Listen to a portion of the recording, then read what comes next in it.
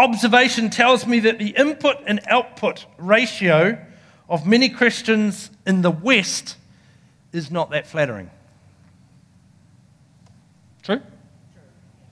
That the input-output ratio of many Christians in the West is not that flattering, partially because we are a consumer society. We only want it to go one way.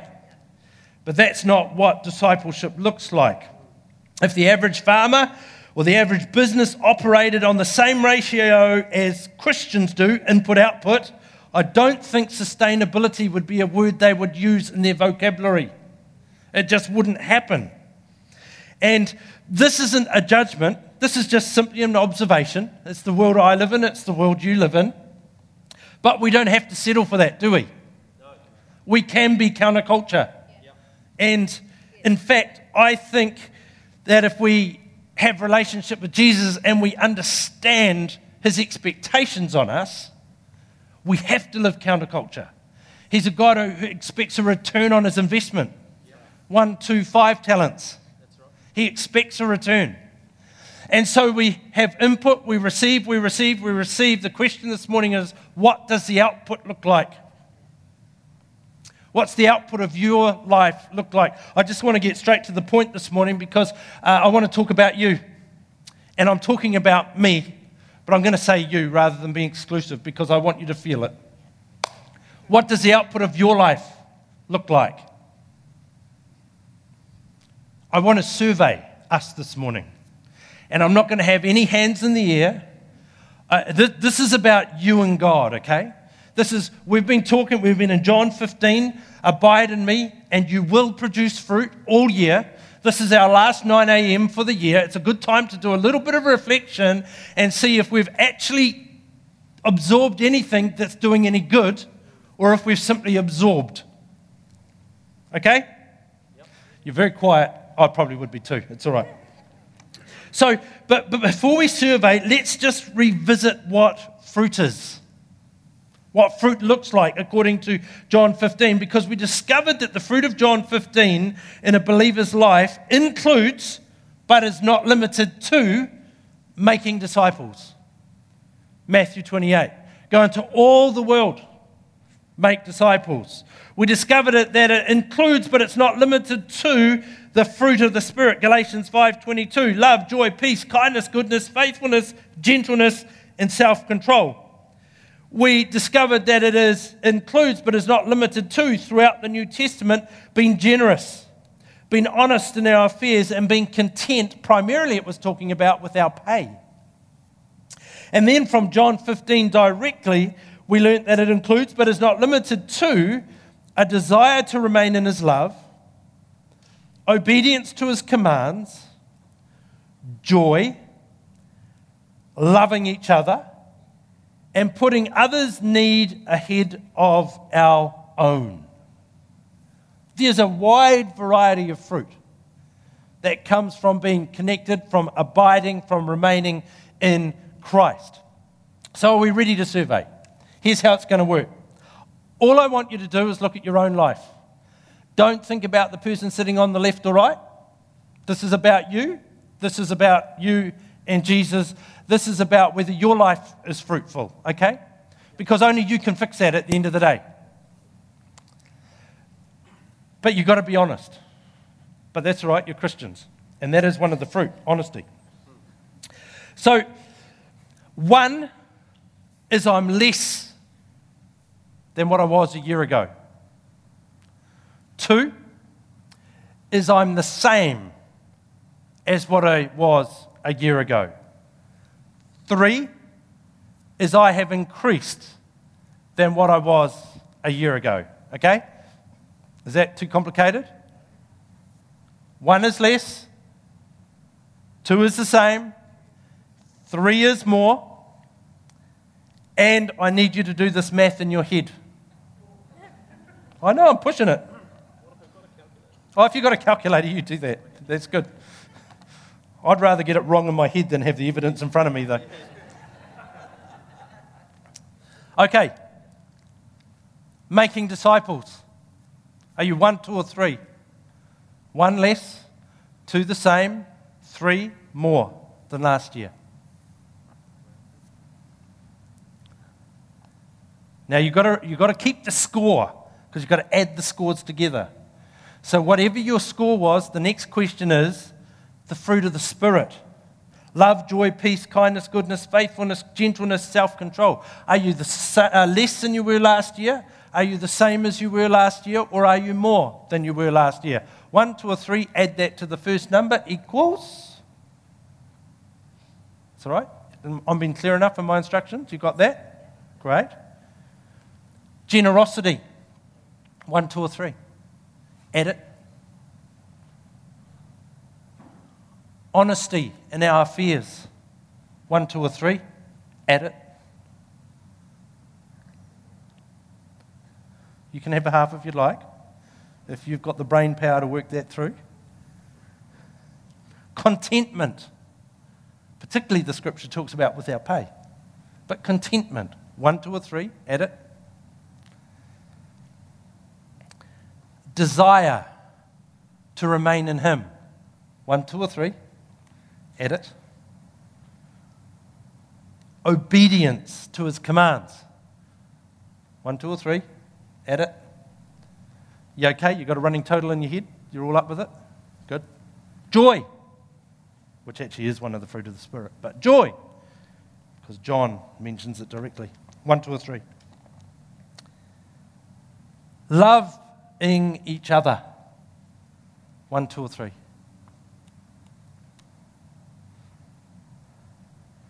Putting others' needs ahead of our own. 1, 2, or 3. Hopefully you got a total. There were 10 there, which means the maximum score you could have got is 30. So if you're sitting on 45 or something, you need to recheck the honesty one.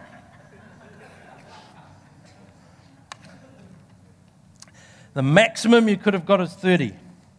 So we know that God expects a return on investment, on talents. He expects us to be fruitful, because that's what John 15 talks about all the way through, is that if we remain in Him, if we stay connected, we will produce fruit.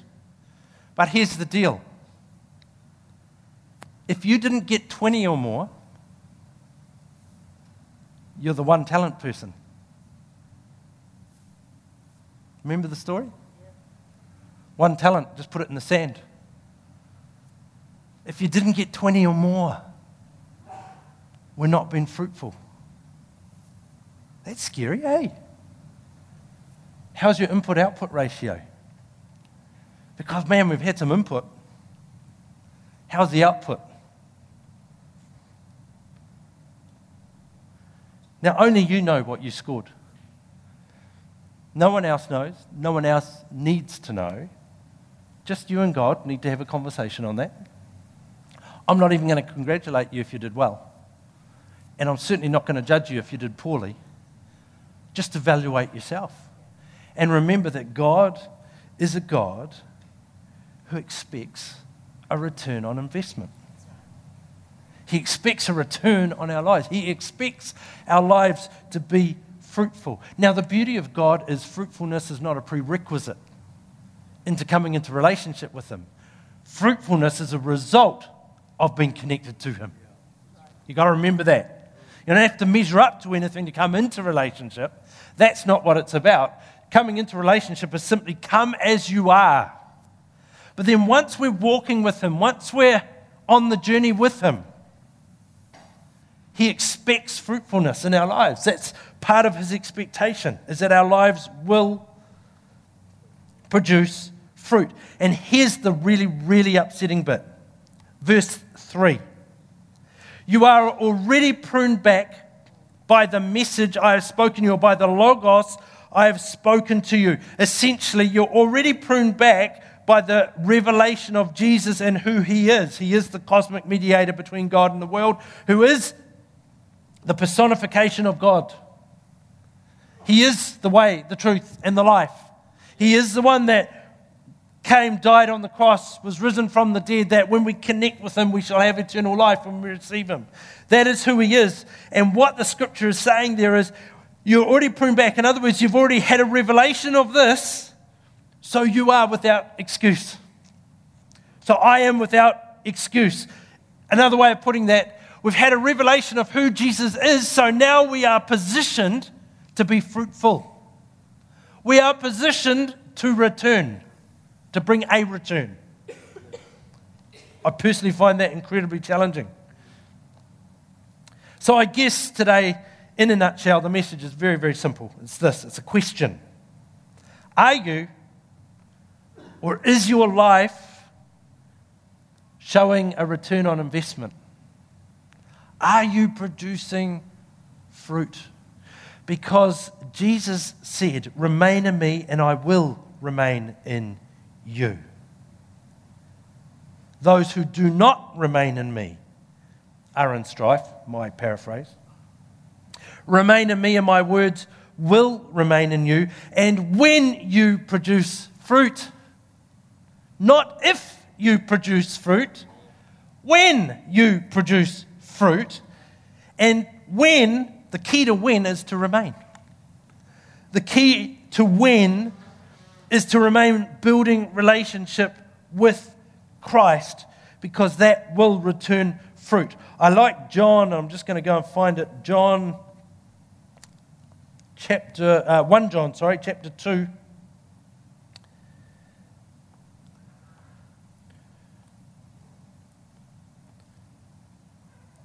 Well, I'm trying to find it. 1 John chapter 2 and verse 28. It says this, 1 John chapter 2, verse 28 and 29, it says, and now, dear children, remain in fellowship with Christ, or abide with Christ, so that when he returns, you will be full of courage and not shrink back from him in shame. If our lives are producing fruit, we're going to remain in courage. If our lives aren't producing fruit, if our lives aren't producing a return, we are going to go, oh my goodness, muck that one up. Since, verse 29, since we know that Christ is righteous, we also know that all who do what is right are God's children. In other words, remaining in me will produce righteousness, and righteousness will produce fruit. It's quite a simple formula, really. So I guess to close that, I'll just go Selah. Stop, pause, think. Whatever you do, don't let my words be words of judgment. They're not that. If they're a little bit confronting, that's okay. But don't let them judge you. But please do allow them to stir you to have a conversation with Jesus about how your life's looking, about the fruit that your life is producing, because at the end of the day, he's got a job. You know, I was walking through India, in Kolkata actually. I was walking with the CEO of FreeSet, and amazing man. Just we're walking up. He knows. He's been there 19 years. He knows many of the girls that were standing out on the street by name.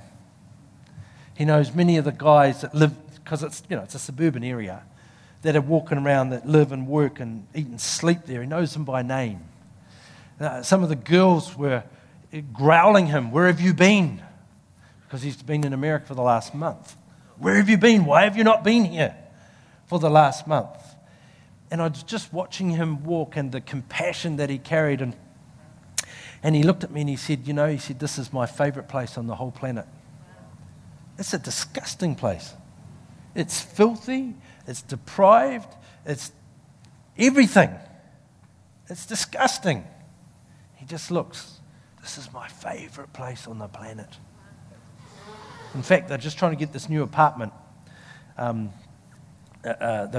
live in the factory building. They've got some rooms. And when I say apartment, I mean 3 basic rooms, which is 1 story up, right bang smack in the middle of the area, just because they want to be there.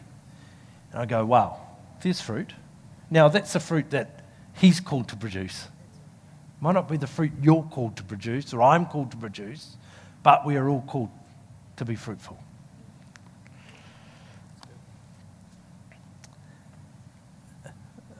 As I said, a fruitful life is not the prerequisite for coming into relationship with Jesus. It's the result of coming into relationship with Jesus. And I would hate for you to walk away thinking, well, I'm not good enough. I'd hate for you to walk away today thinking, I can't come to Jesus because my life's a mess, I haven't got all the boxes ticked, I haven't got everything in a row. Well, that's the whole reason Jesus went to the cross. As we heard in communion. He went to the cross, he died on that cross, he rose from the dead. That whole process was about restoring relationship with you and I.